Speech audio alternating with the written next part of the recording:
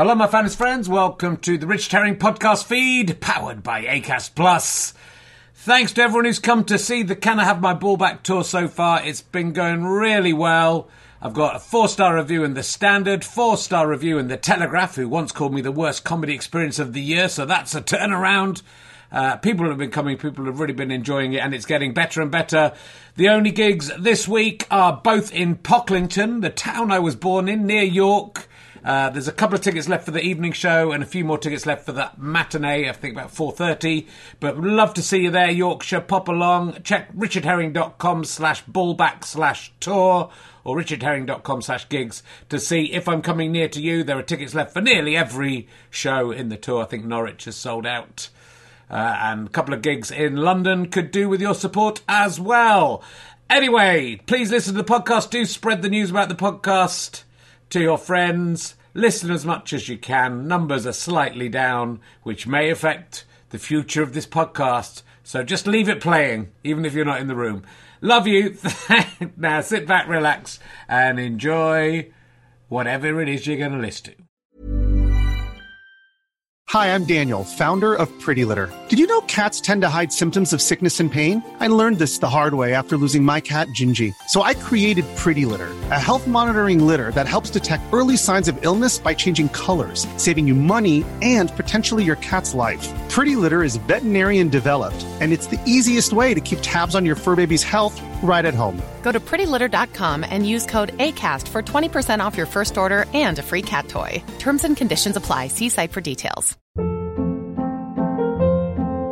Hold up. What was that? Boring. No flavor. That was as bad as those leftovers you ate all week. Keke Palmer here, and it's time to say hello to something fresh and guilt-free. Hello Fresh. Jazz up dinner with pecan-crusted chicken or garlic butter shrimp scampi. Now that's music to my mouth. Hello Fresh. Let's get this dinner party started. Discover all the delicious possibilities at hellofresh.com.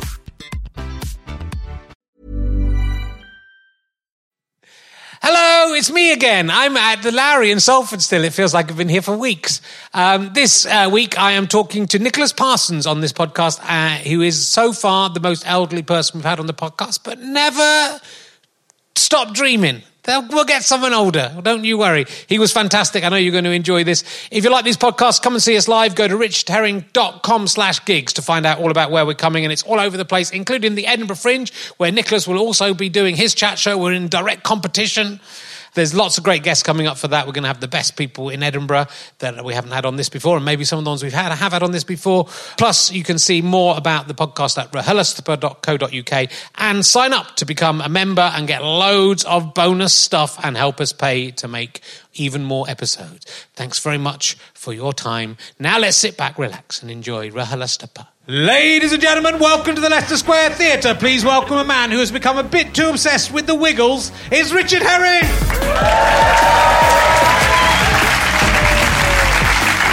Very much. Hello, London. Good to be back. I was just up in Birmingham. It was horrific. Terrifying place to be. They were lovely. Thank you, Birmingham, for having me. Welcome to a podcast that everyone is calling Richard Herring's Lobotomizing Shania Twain podcast. Every week we're going to get Shania Twain on and say her name properly and just take a different bit of her brain out, see what function that has. I'm looking forward to sucking out her hypothalamus and see how that affects her short-term memory.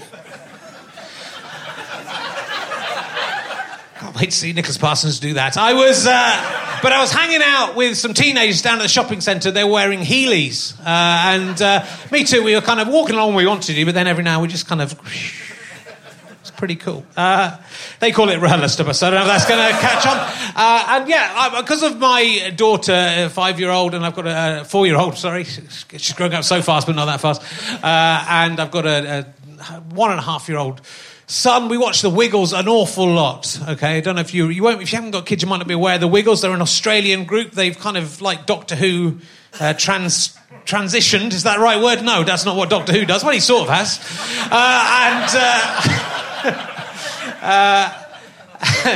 They're this very jolly group of Australians who sing very infectious songs that literally all day long are in my head. I wake up and one of them's playing in my head. I go to sleep, they're playing in my head. I had a dream about the Wiggles. I was at a party with the Wiggles. Emma and Lackey used to be in a relationship. They got married and now they're getting divorced. And if you watch the Wiggles, I'm trying to work out where they are in their relationship at that point. I think the first time they have sex is just before they record Emma on the swing being the moon lady. That's my... Just look at her face and his face, and I think you'll see I'm right. But I got tweeted by Anthony Wiggle, because Sanjeev Bhaskar, who knows everyone, I said I was obsessed with the Wiggles, and Sanjeev Bhaskar introduced me via Twitter to her, and I got tweeted by... I could say to my daughter, I've been chatting with Anthony Wiggle. Honestly, watch the Wiggles. My obsession with Emma Wiggle is getting into dangerous... It's getting into Rebecca from CBeebies. It's a good job she's in Australia, that's all I can say. But anyway, look. Enough of that. We've got a fantastic guest for you this week. I'm very excited. He's just won an outstanding contribution to broadcasting at the Broadcasting Press Guild Awards. And I assume that's because of the role he's best known for, playing the mayor in Bodger and Badger. Will you please welcome Nicholas Parsons, CBE, ladies and gentlemen. Nicholas Parsons.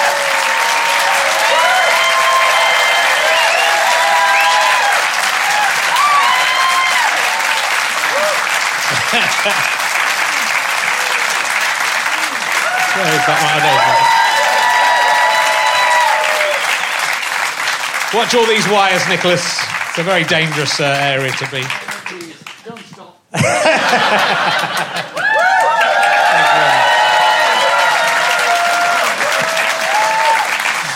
There's a microphone for you. Right, there we are. Now we have to stop now. You were going so well, I don't know why you bothered to ask me to come on. Oh, well, I was running out of steam, so luckily you're here. Luckily? It's been bloody well by design.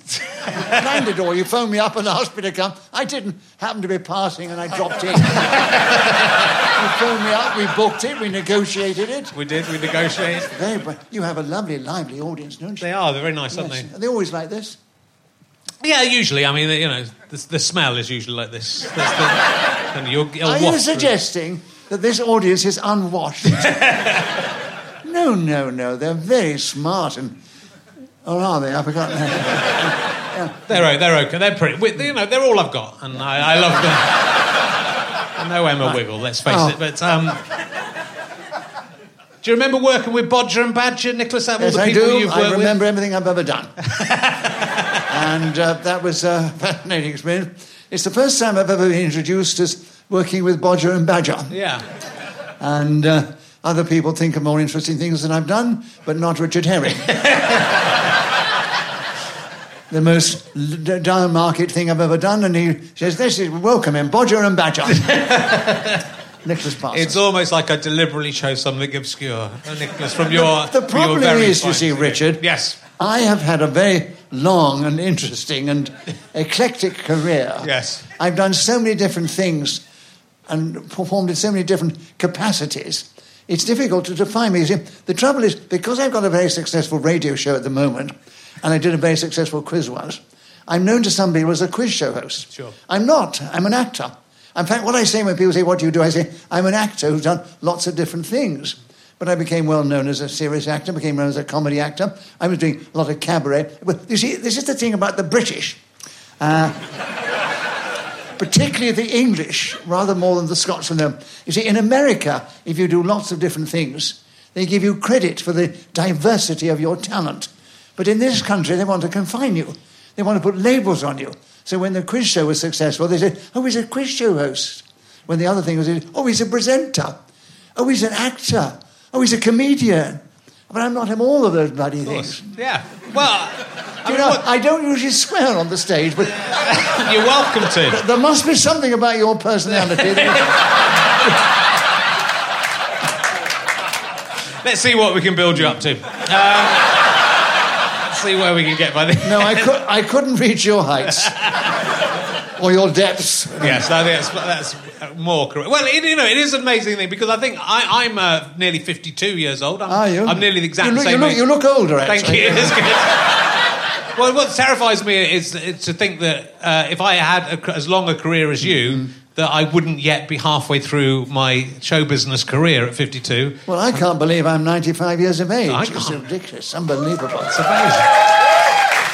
Actually, I can tell you, this thing I am quite proud. I am probably the oldest actor continually and working at the present moment. I mean, David Attenborough's older, but he's not older than me.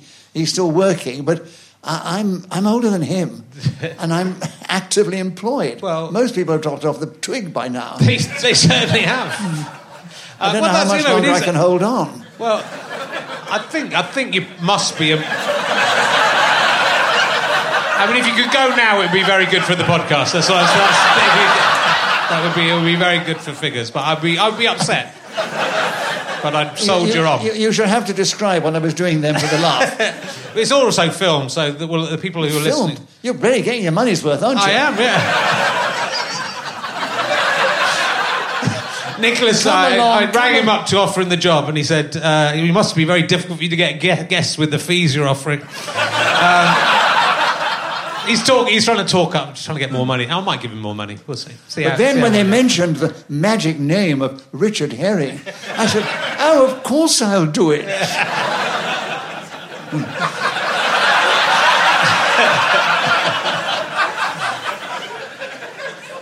Well, what is very interesting about your career... Well, no, because... Have you got questions written down there? I've just got some little helpful things written down, but there's... I can don't have a conversation without things written down. Well, I mean, what a lot of people... Because what I was saying is I'm 52, and a lot of people wouldn't know that you had this... for me, the first time I saw you was Sale of the Century, which people of my age will remember. Other people will know you from Just a Minute, which has been running as long as I've been alive, more or less. But before that, you were, as you said, you acted in lots of films. You're a film star. No, I never was a film star. I was a film... You're a film actor. I did play the lead in a number of West End shows. Yes. I was in Boeing playing the lead at the Duchess Theatre for 15 months. I mean, this is the things you are proud of. My only name above the title, Nicholas Parson. There's a lovely story about that because but the thing that really... I wanted to regress for a moment because the thing that really established me was the Arthur Haynes Show. Yes. And that was in the 60s. And we were the top comedy show on independent television. And I was well known for working in a comedy partnership.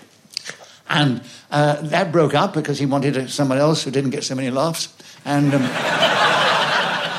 I was standing outside the Duchess Theatre. I've been there, don't worry. That wasn't funny. I don't know why you laughed. Anyway, and this chap walks down. He was probably coming from Covent Garden because it was a market. And he said, here's Nicholas Parsons, isn't it? I'll recognise you, yeah. Yeah, Nicholas, we don't see you on the old box very much now, do you? I said, well, look up there. He said, Nicholas Parsons in Booin'. I said, no, that's a play in there, Nicholas. That's a play. Yeah, on the stage doing all the... Here, Nicholas, do you realise something? That geezer's got the same name as you. That's how they think, you see. But the double act's very interesting. I was also in the double act, Nicholas, which I think was what I got a little laugh for. What was your double act? It was with Stuart, a guy called Stuart Lee. He disappeared off the radar a bit. Once he... sadly, he didn't die like Arthur Haynes did, but he survived. He still survives. But... It's the first time I've been in a show with a man interviewing who's getting as many laughs as you do. But I'm interested because you are, but throughout your career, and I think still in Just a Minute, you're a fantastic straight man to all the panellists. Yeah. And I think it's a job that doesn't get the credit it deserves, and because it's so hard to be an effective straight man. There is a technique. You need to be a foil to the people. In other words, to flatter their ego in a way that it brings the best out of them. I mean, my dear friend Paul Merton, who makes these ridiculously rude jokes about my age, and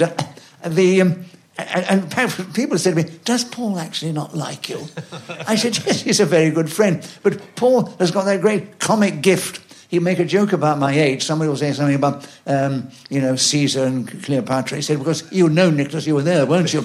And in fact, he did say once when I had a big birthday party and he was making a speech, he said, what a lot of people don't know, he said, Nicholas is actually mentioned in the Bible. I believe he did a gig at the Last Supper. He said it didn't go very well. Anyway, beside the point. I mean, I said, okay, keep it going if you want to keep laughing.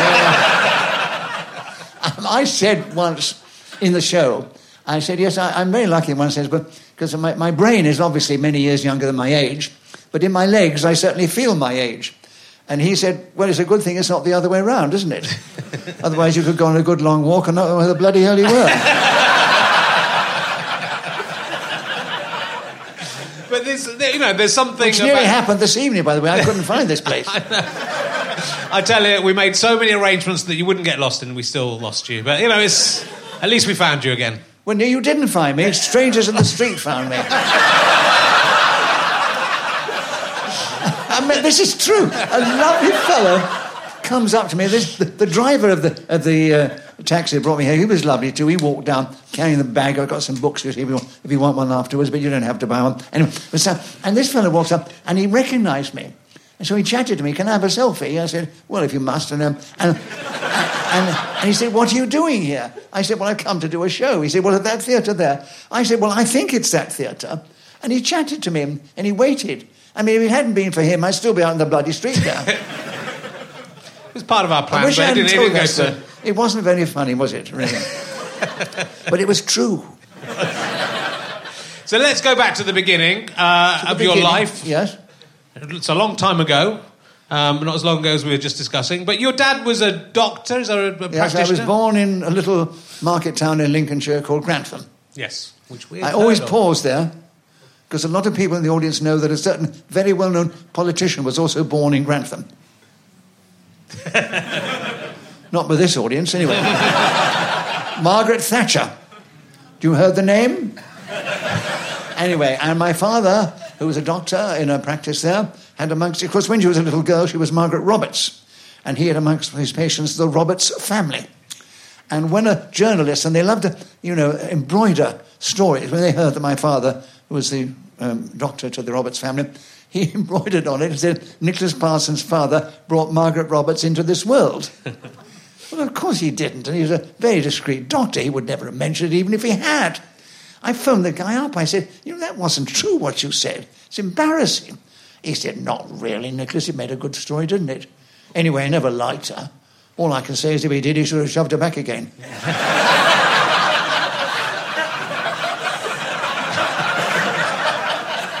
She'd have found a way out.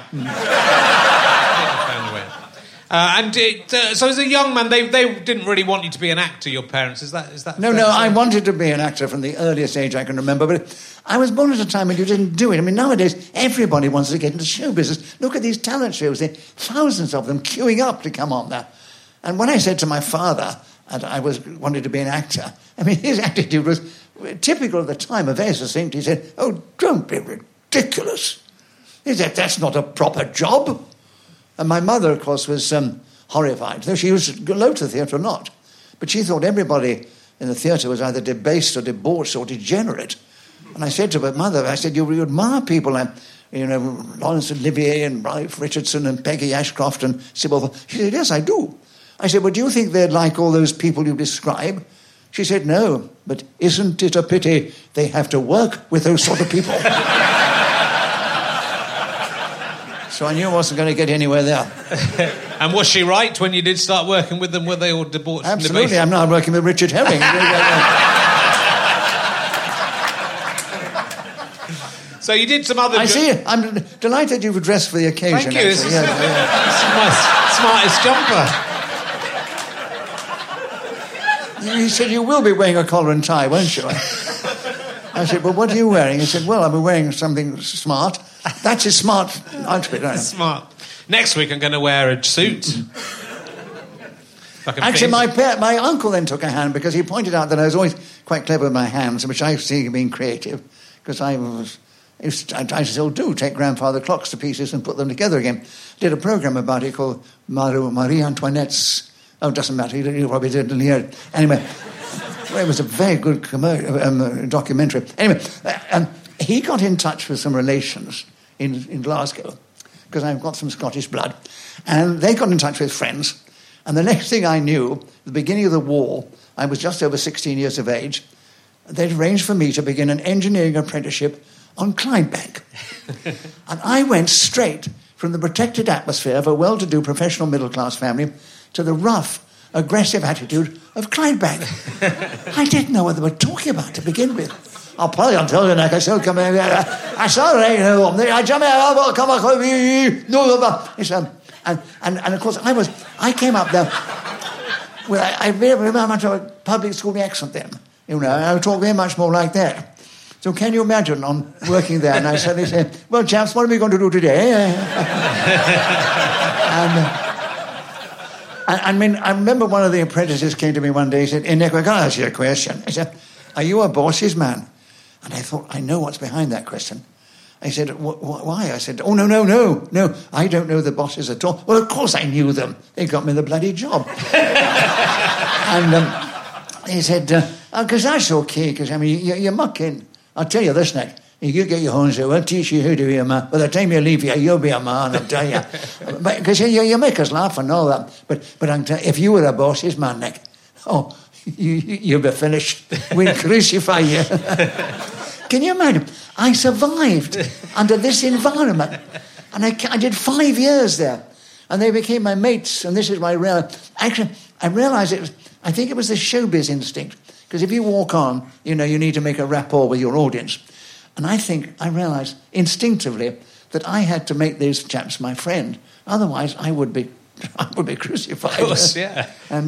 But it was a living, learning experience. In fact, it's one of the few things I'm really proud of, far more than my professional things I did 5 years. And they're wonderful people. They're wonderful. They are the salt of the earth. Well, it is. Whoever sent you there must have been trying to kill you, Nicholas. That's so well done for surviving.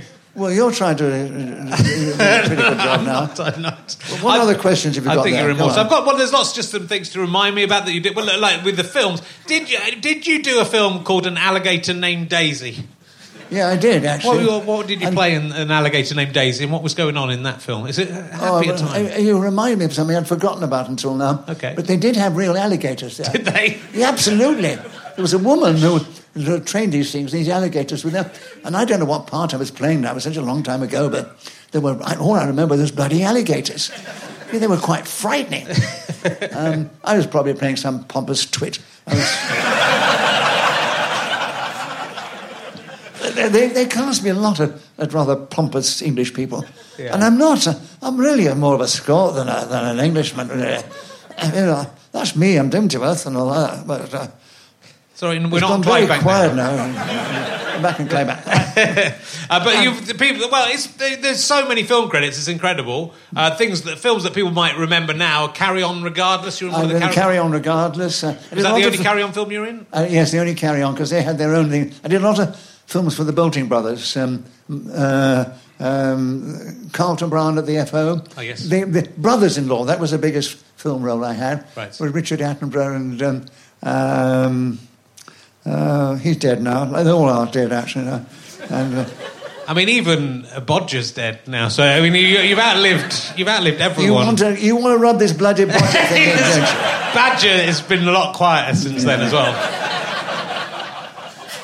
So you have. I know the biggest film part I had was with Jerry Lewis. Yes, the American comedian. Don't raise the bridge, lower the river. Yes, he was an absolute character. And yes, he was. He was the American attitude that if you're a star, you can throw your weight about, and he did. Yes. And I had to have a fight with him at one time. They got a stand-in for that, actually. Oh, right, but yes, I remember that. It's not very funny, this story. I don't know why we're talking about it. Well, no, it's interesting to work with Jerry Lewis. So yeah, I did. And I see the British and Americans have a different attitude. When I did the Carry On film, they worked to a very tight schedule. And that's the reason they get those wonderful people for modest prices. And I did a scene there. And it was a very long scene with wine being poured over me by Jones Simmons at the end. And the director, lovely man, he said, well, how was that for you? And I said, well, I thought the run-through went much better. And he said, do you want to do it again? I said, well, I'm delighted to do it again if you want. And we did it again. Then he phones up my agent and said, it's difficult, we're not going to have him again. And I remember, because when I was doing the Jerry Lewis film, there was a American director. And And he said at the end of one scene, do you want to do it again? Because we can do a better one. I said, yeah, we can do a better one. And I just wanted to remember. I said, come back here, I know. Because I was sitting in bed at the time. I said, no, I don't want to do it again. I don't want. And I told him that story. And this is the difference between the Americans and the British. He said to me, Nicholas, if you think you can do a better one, we're going to do another take. Yes. Please do it. But it bloody well has to be better. And we did it. He said, great. We did the right thing. Now, that's the American attitude. The British was, you're wasting sellotape. Not sellotape, was it?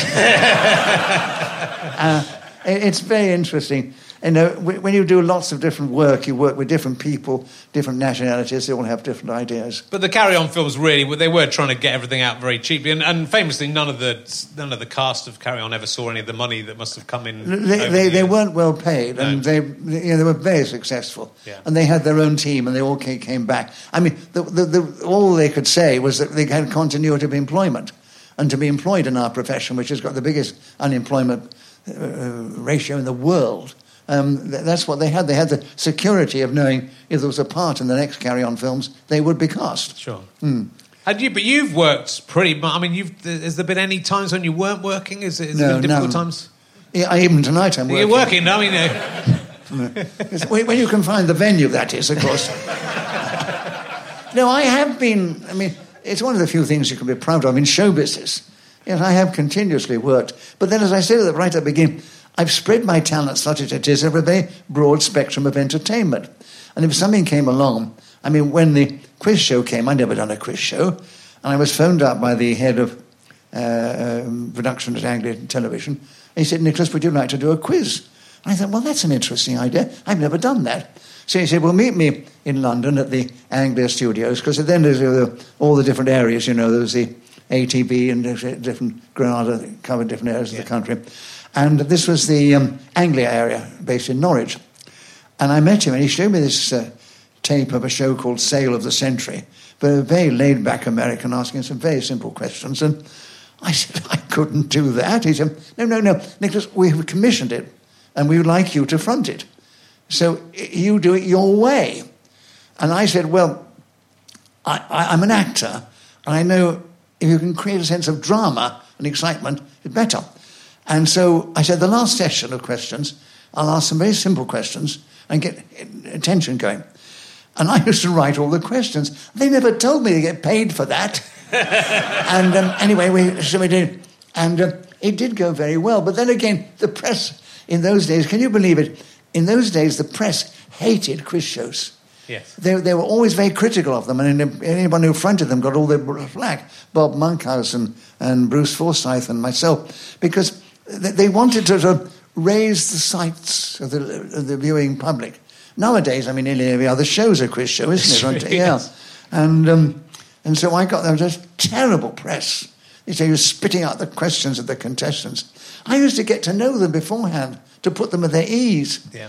And people say, did anything funny ever happen? No. In comedy shows, things happen which are funny.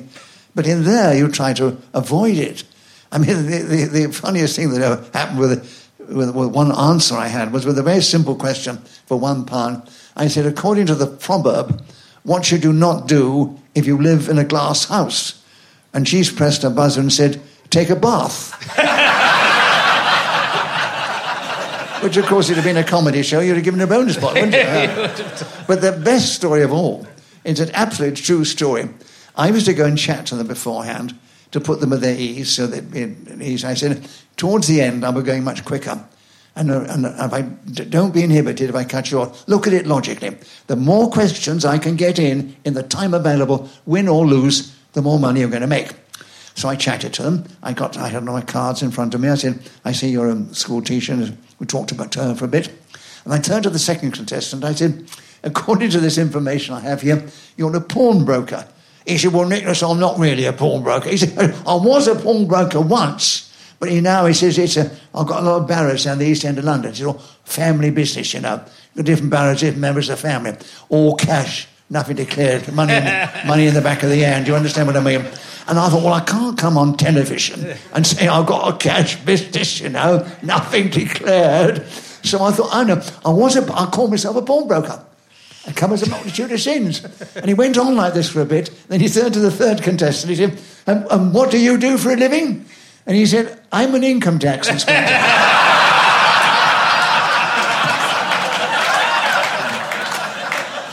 That is an absolutely true story. I've never seen a man go white on the spot. He didn't do very well in the show. It was a huge show. You got 21 million viewers. Yes, it's amazing. I mean, At one time, 1 year, we had the top number of viewing figures, 21 million. Yeah. Beat every other show, Morecambe and Wise and everything. It's unbelievable. I don't know why it was so successful. I just got up and did my job there.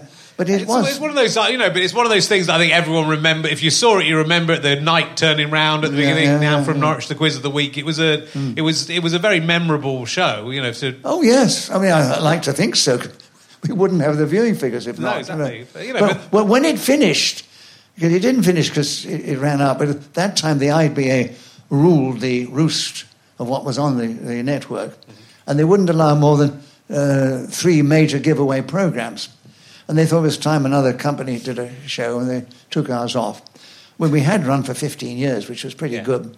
But, I got so... what I was saying earlier, I got so identified with it, and known probably to most people as a quiz show host, I found I couldn't get any work for a while. Nice. It was a time, there was a battle. In fact, I got myself back with an amazing program. A friend of mine called David Lawrence, he put a program on... Rediffusion did it. I don't know whether these names mean anything to you, do they? To some 4 of us. people. And they were doing a program called Night Network, which was running from 11 o'clock at night to 3 in the morning. And you couldn't have it now. And he met me, funnily enough, just not very far from here, at the Waldorf Hotel, and a very strange place to meet for a broad show. And he said, we're going a quiz there called the All New Alphabet Game, which is really anarchic. And it was mostly pop people and so forth. And I got a lovely photograph of Alice Cooper and myself. And I asked these weird questions in a very kind atmosphere. It was very limited. But it took off. And suddenly I got a new following amongst the youth. The new generation of people. You've never been afraid to send yourself up, and I think with that scrub, because there's the character of Nicholas Parsons, not the real Nicholas Parsons, is a sort of pompous. There's a pompous. I'm very good at playing pompous characters. Yes, and so they're there to put you with Alice Cooper or Rick Mayall and Adrian Edmondson, who you work with. Well, the result of that, you see, then. The comic strip with Rick Mayall and Adrian Edmondson, Mr. Jolly Lives Next Door, in which they sent me up absolutely rotten.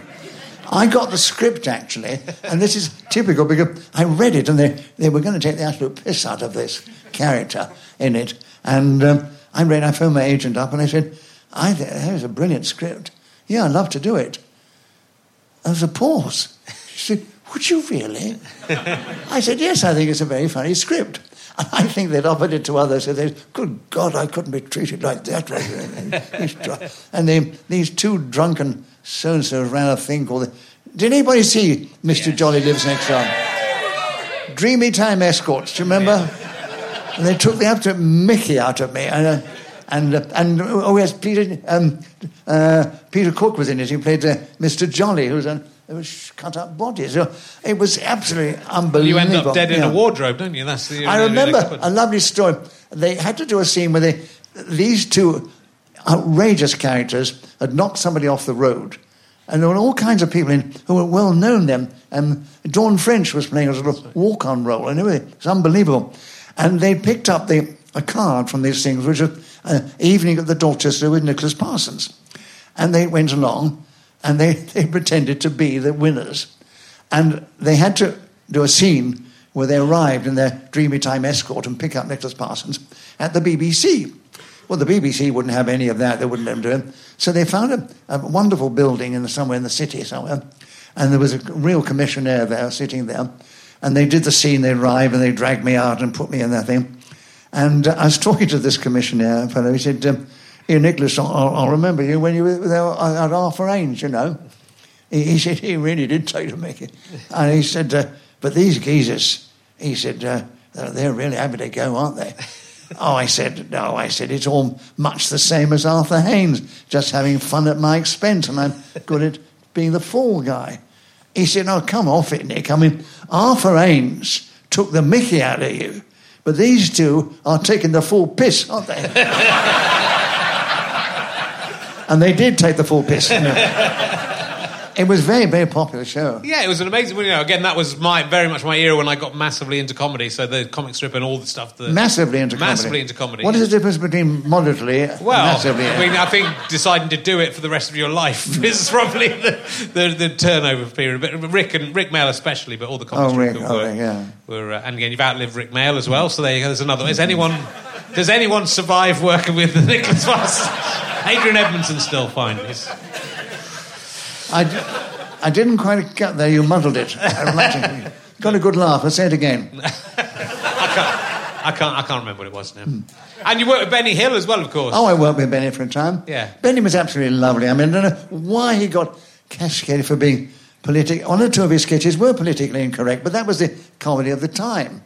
But he was a sweet, lovely man to work with. He really was a very lovely person. But unlike Arthur Haynes, who never minded me getting laughs on character, but I didn't have the gag lines. He made that quite clear. He was a comic, and I was the foil. But I could, till I got too many laughs, and then he got rid of me. But Benny, he was always. He was the old-fashioned comic. He had all the laugh lines. Yeah. And he said to me once when we were rehearsing a sketch, he said, "No, he was such a sweet man. No, Nicky, just say the words on the page. Don't try and make them funny. That's my job." But he was so sweet about it, I just went along with it all. It's interesting that there's some comedians who are just happy if there are laughs, and it doesn't matter who gets the laughs, and then there are those comedians who get put out if they're not getting. Well, there's stark. I mean, there's the old-fashioned comedian. I mean, Ken Dodd and all those. I mean, they had to have the laughs. Benny Hill and nowadays, I mean, I think comedians are much more generous. If it's going well and people are getting laughs, the show's a success. Exactly. So they're benefiting from that. Yeah. No, so you did play you did the Ed Sullivan show with Arthur Haynes as well. That's right. Yeah. Oh, I tell you a lovely story there. Because Arthur had already said to me, because we'd done summer season together, and we were up in Scarborough, and he said, "Nicholas, let's have a drink." We often had a drink afterwards and discussed the show. And he said, "I've been thinking, I think we should separate." I said, "But Arthur, we're at the peak of our success. We've done this wonderful season at the London Palladium. We're at the top of the ratings." He said, "I know," but he said, "You do your own bits and pieces." I said, "Well, you go off and do films and so forth." But anyway, he said, no, we'll do another series together, and then we'll go to America together. I think he didn't want to go to America with someone new. So we did the series. We went to America on the Ed Sullivan Show, and that was the top comedy show on... the top show, actually, on television in America. And Ed Sullivan had a pedestal at the side of the stage, and the scene would be acted out there. And we did a run-through of the sketch we were doing of the first show. And afterwards, Ed Sullivan walked over. He didn't go to Arthur Haynes. He came to me. He said, "Young man, I want to shake you by the hand. You are the finest straight man I've ever seen." And you should have seen Arthur's face. And then he turned to Arthur Haynes. He said, "This guy's good. You want to hold on to him. Don't let him go. He makes you look good."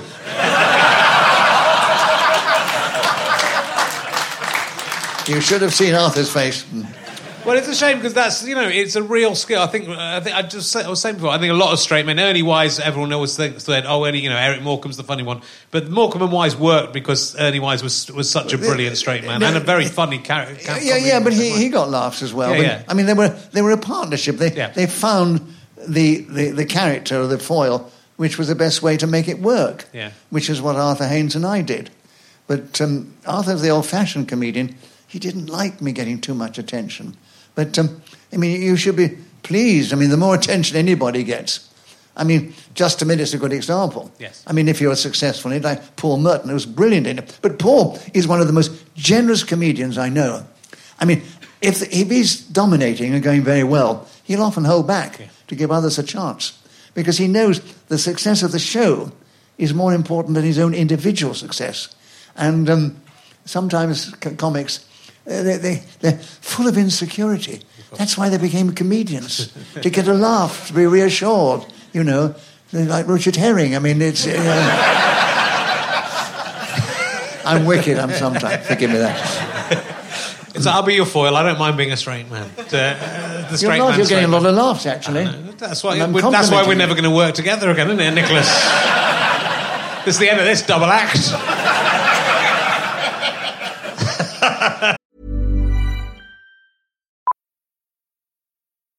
Millions of people have lost weight with personalized plans from Noom. Like Evan, who can't stand salads and still lost 50 pounds. Salads generally for most people are the easy button, right? For me, that wasn't an option. I never really was a salad guy. That's just not who I am. But Noom worked for me. Get your personalized plan today at Noom.com. Real Noom user compensated to provide their story. In 4 weeks, the typical Noom user can expect to lose 1 to 2 pounds per week. Individual results may vary. Hold up. What was that? Boring. No flavor. That was as bad as those leftovers you ate all week. Keke Palmer here, and it's time to say hello to something fresh and guilt-free. Hello Fresh. Jazz up dinner with pecan-crusted chicken or garlic butter shrimp scampi. Now that's music to my mouth. Hello Fresh. Let's get this dinner party started. Discover all the delicious possibilities at HelloFresh.com. Millions of people have lost weight with personalized plans from Noom. Like Evan, who can't stand salads and still lost 50 pounds. Salads generally for most people are the easy button, right? For me, that wasn't an option. I never really was a salad guy. That's just not who I am. But Noom worked for me. Get your personalized plan today at Noom.com. Real Noom user compensated to provide their story. In 4 weeks, the typical Noom user can expect to lose 1 to 2 pounds per week. Individual results may vary. Look, Just a Minute is... I've been on Just a Minute, which was an amazing career goal for me, and it was a beautiful thing to be on. But I used to listen to that all through my life. I mean, as much as I think it's a brilliant show still, and I think Paul Merton is an incredible player of it, especially. That period where Kenneth Williams and Peter Jones and Clement Freud, Derek Nimmo, that was an amazing show. You know, like a lot of shows which are successful, it had the most ghastly beginning. It was a disaster, the pilot. They didn't want it. It was only because we had a very clever young man called David Hatch, who'd just come down from Cambridge and had joined the staff. This was his actually first producing job as a radio light entertainment producer. And it was an utter bloody disaster. But he saw the potential and he fought for it. And I wasn't going to be the chairman originally, you know. It was going to be Jimmy Edwards, which was a good choice because he had a program there called Does the Team Think, in which he had 4 comedians ad-libbing and so forth. And David came to me one day and said, Nicholas, we're never going to get Jimmy on a Sunday when we want to record the pilot, so will you do the pilot for me? I said, no, David, I'm wrong. I don't want that job. It's not right for me. I want to get back to doing improvised comedy. That's why I sold Ian Messer's idea. He said, well, do me a favour. You be chairman for the pilot, and if we get the series, you'll go back on the panel. I said, OK. We did the pilot, and I told you, it was a disaster. You see, Ian Messer, who thought of the idea, was a great inventor, but he wasn't a great producer. I mean, he gave us rounds, well, not us, we gave them rounds, where they couldn't use a plural. I mean, it's a fiendishly difficult game to play anywhere. Yeah. Another round where you couldn't use the personal pronoun. Another round where you couldn't use the definitive article. And it was all bitty. It really was terrible. And it's always fascinating to think that from this incredible disaster, an amazing success has arisen. Because David Hatch then came to me, he said, Nicholas, I fought for this. I really put my job on the line. And he said, we've got the series. But there was one thing they quite liked in the pilot, and that was your chairmanship. I said, but David, I was awful. He said, I know, but so was everybody else. So when you get offered a good job in show business, you don't turn it down. Yeah. You try and find a way to make that job work for you. So I called on my professional experiences in all the other areas I'd worked, and as I say on my one-man comedy show, which I do around the country, I must have done something right, because I'm still doing that job after 52 years. And being the chairman is an incredibly demanding role. So, Absolutely. I mean, it's so... The way you keep... I don't think I could do it. The way you keep hold of all the information, the way you are ahead of the contestants or in the panel in terms of where the repetitions are. There's so much to corral around there. I think that's the reason I'm younger in my brain than I am, because I've got a job. I have to concentrate in an incredibly intense way, because I've no backup. I mean, if someone presses a buzzer and says repetition, I have to remember whether he did repeat that word, 50 seconds earlier. And I've developed a sort of memory technique of following the gist and knowing, because you've got to keep it going. Yeah. I mean, somebody said to me, "Oh, do you have a backup?" I said, "Can you imagine in a radio show, repetitions? Let's play the tape back. Let's listen to it. Yes, he did repeat it. All right. Oh, it's all gone to pieces by then." So you have to concentrate like stink, and it is very, very demanding. And as I say, I think you have to use your brain in such a way that probably, because I'm a great believer, it helps to keep you young the more you use your brain.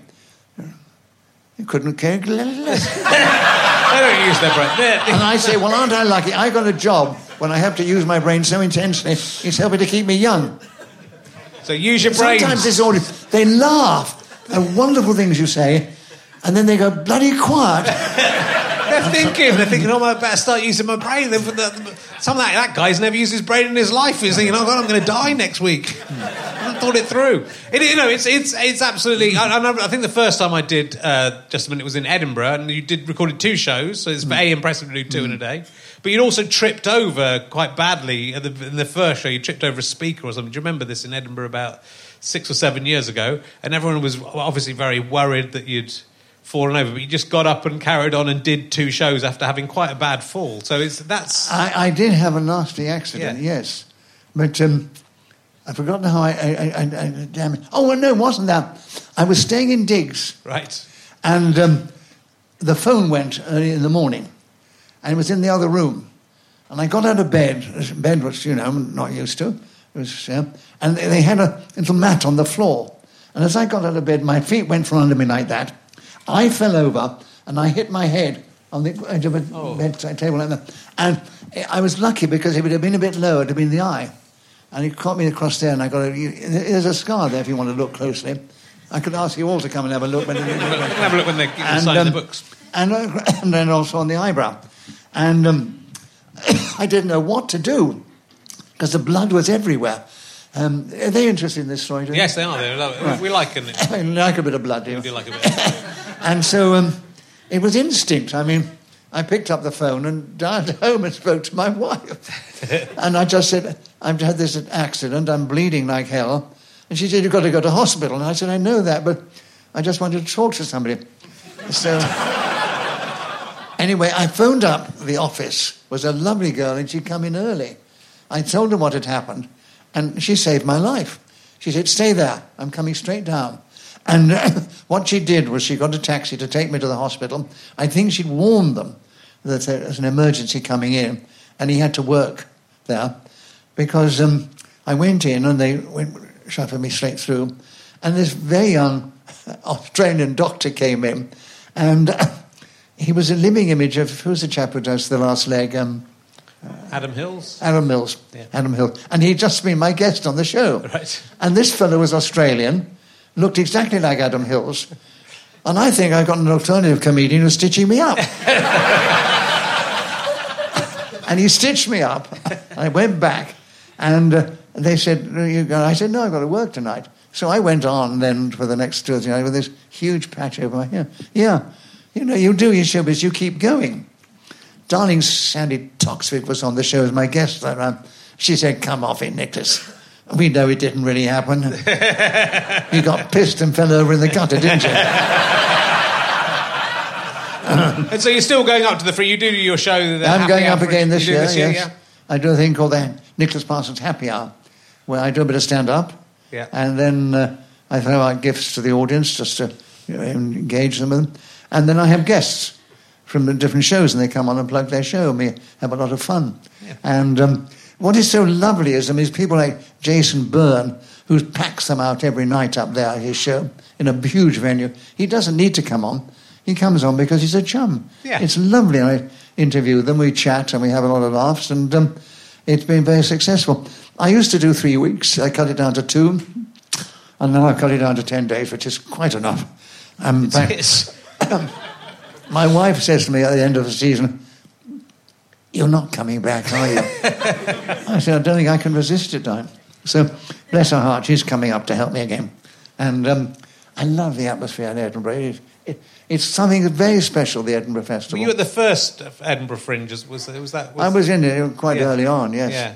But I did a different show then. I did a show I do around the country as well called, it's a cultural show about the nonsense poet Edward Lear. Right. And then I did another show where I did questions and answers, and it evolved into the happy hour show. Yeah. And I really enjoy it. It's lovely. And if you're coming up, by the way, it's at the Pleasance,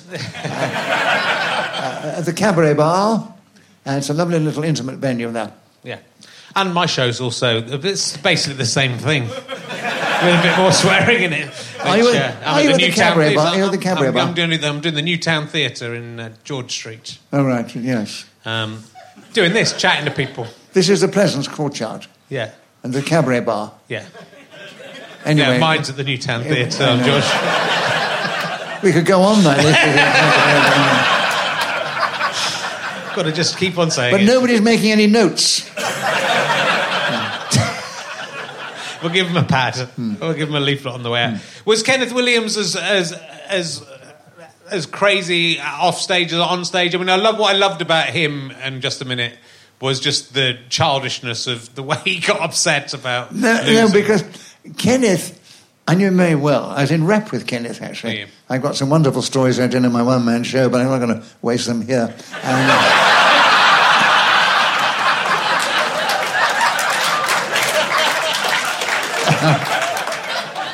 And I knew him very well, and he was eccentric and he was difficult. Yeah. But the other thing about Kenneth was, towards the end, he loved being on Just a Minute. It was his favourite job. Because it gave him a chance to show off his knowledge and erudition, because he was self-taught. Yes. You know, he came from this little barber shop in Marchmont Street near King's Cross. And because a lot of people don't know, originally he had aspirations to be taken seriously as an actor. Yeah. He was a very good straight actor. Yeah. He got an award for playing the Dauphin in Bernard Shaw's St. Joan at the Arts Theatre. Yeah. And but these voices he put on, which were character voices to get a laugh in the carry-ons, and he became identified with him. And if you read his diaries, he was never proud of the fact about that, because he didn't want to be known for that. He wanted to be known for his ability, his talent. So he loved doing Just a Minute. I always introduced him last, and he used to walk on the stage and stick his little bottom out. And he'd play to the audience. He always had the chair down there. And Ian Messiter, who thought of the subjects, would often give him something rather intellectual, like Aphrodite. And he knew something about him. So he preened himself and he'd do all that sort of stuff. And he'd start off talking about Aphrodite, and then he'd be challenged for hesitation. And then he'd go into a strop, because he knew the subject had been chosen for him. The others didn't want the bloody thing, but... and then I had to nurse him. Had to nurse him out of it. And I somehow would twist a challenge to get him back in. I said, "Now, Kenneth, I'm sure you know more about this. I'm sure they were just waiting. Look, the audience, they're preening themselves. They're longing to hear from you. You've got another 30 seconds. Carry on."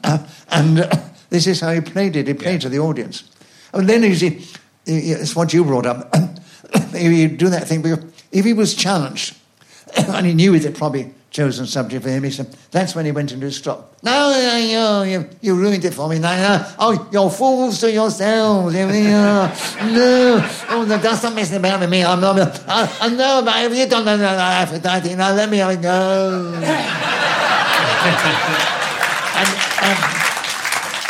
And he would do it, you see, to get the laugh. But all the time he was really bloody angry. Yeah. Well, you could never tell whether it was real. But I just think it's the way you have to play. It's like being a straight man. You have to play it seriously, and being on those panel shows, you have to play it even if it is the truth. You have to be that competitive in order for it. It was so entertaining, but it is. It's an incredibly difficult game to play. It's fiendishly difficult because I once said you think of hesitation, repetition, deviation, and in the world of comedy, I mean, you hesitate for effect, you deviate for and you repeat for emphasis. Yeah. And they're the three things you can't do in just a minute, and it's a comedy show. It's a weird thing. And because Clement Freud was very difficult. Now, he was a difficult one because he resented the fact that I was moving the program forward and making subtle changes in the rules in order to make it more user-friendly and entertaining.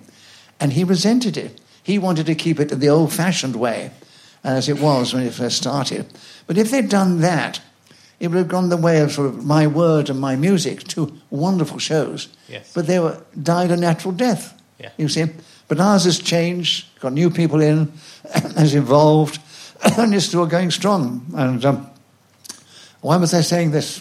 Oh, it's a fascinating thing. I think. Do you think it will go on forever, the show, or do you think it's? We can make it go on forever if you keep refreshing it in different ways, which I try to do. And as you pay me the compliment of saying I'm a good foil or a straight man or so forth, but you know how to flatter people to get the best response. You see?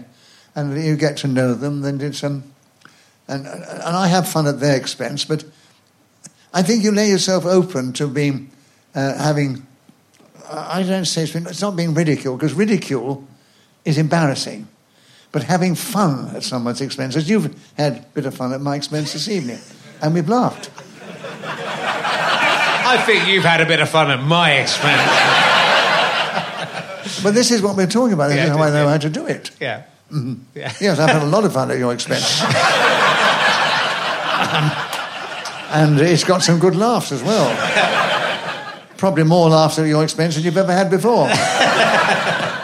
Do most people send you up like I do? Yeah, they do. Yeah, This is my job. This is my role on this show. Yeah. Maybe you've got lots of bloody writing there. What is it all? It's just to remind me. Well, the things that I have to talk to you about that this lot will be upset if I don't mention is you being Reverend Wainwright in Doctor Who. Oh yes, they love Doctor Who. This lot. Which Doctor Who did you work with? Sylvester McCoy. Okay. Yeah. And. It was amazing. I didn't understand what it was all about, but but you just act the part and so forth. Yes, I was a very serious doctor. We did locations in somewhere near Reading. I remember we were near a church, and I was already dressed up as the vicar and so forth. This woman came up to me and said, "Oh, vicar, I wanted to speak to you. The woman's meeting on Sunday. Do you think we could possibly?" I said, "I think you'll need to speak to the actual vicar of the church. I'm doing a film here."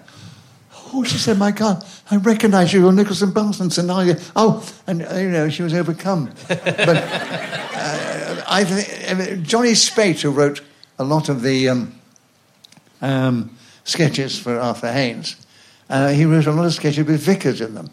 Can you believe when he first wrote it, we weren't allowed to do it because you couldn't have a comedy sketch with a vicar. Right. Well, they had strong rules. Anyway, eventually we won the day, and he read a lot of vicars. And he said to me, he said, well, no, Johnny had a bad study. I love the sketch when you're a vicar, because he said, I mean, you look like a bloody vicar. I said, vicars aren't bloody, don't they? Do you know, I wish I hadn't told that story. It didn't mean a bloody thing, did it? There's no way back. And are you annoyed that Giles Brandreth took your record as the longest after doing a speech? Well, I beat him once. Yeah. But Giles is very competitive. He couldn't bear we shared it for a time. And he didn't want to be in the Guinness Book of Wales as shared. So he went again and beat me. And, well, good luck to him, because I wasn't going to go again. He'd kill me. I went for... You did 11 hours, did you? 11 hours I did, yeah. Oh, goodness. It's unbelievable. I'm thinking of 11 hours of Giles Brandreth, to be honest. That's what's really... it's really turning my stomach. Yeah. They did it. They set it up. It was for a charity called Action Research for the Crippled Child, and they set it up. Excuse me. Can I open that thing and have a drink of water? Shall I open it for you? And so already Giles had got the record, and then I took it away from him, and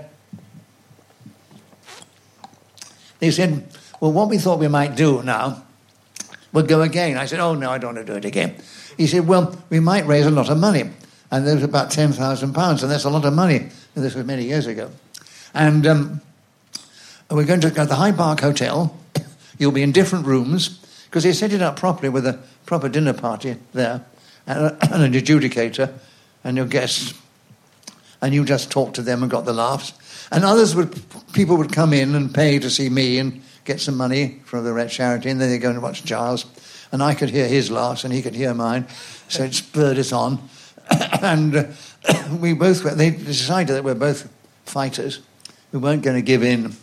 And so after the 11th hour, they called an honourable draw. And that's when Giles was he was very offended. He wanted to keep going till one of us dropped dead.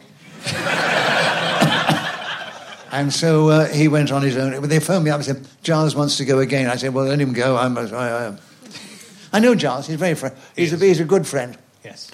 But he is very competitive. As proved. And he's got the record now. Why did you bring that up? It didn't get many laughs. You got some good laughs on the way. All right. And also, we don't have to have laughs. We can have some, we can have some tears. Oh, yes. We can have some tears. Interesting conversation. The after-dinner speech record, yes. Well, I've got to do an after-dinner speech in Cheddar this coming Friday. I haven't written anything yet. No. Well, you can talk about cheese. Yeah, I can talk about cheese. And... There are They're lots of probably sick of different it. kinds of cheese. Yeah. And I don't have any jokes about cheese, though, that you could possibly use. I'll think of one afterwards, I'm sure. I'm trying to think of one now. But cheddar. Anybody got any jokes about cheddar cheese? Yeah, go on. All right. What? We're waiting. Are you keeping it to yourself? Yeah, I'm keeping it to myself. I used all my breath out on the shout. You used all your breath on the shout. This is not a great start to this comedy career. Okay. What's an Inuit's favourite cheese? What's an Inuit's favourite cheese? Brie.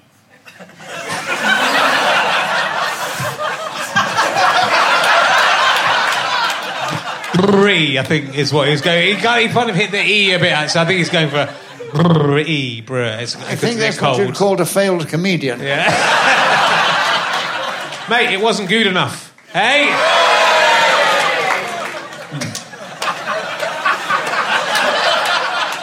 Can anybody get any Gouda? Right, well, look, we should say you do tour just every now and again. You're doing shows out and about. I don't do a continuous tour. Yeah. I had to break in between because I'm getting a bit older. And I do single nights here there. I'm going down to Shipping Salisbury quite soon. I'm going somewhere else. It's in the diary. You do a 2-hour show, which is... I do a 2-hour show, yeah. Yeah. And I bought some books, by the way, to sell if anyone...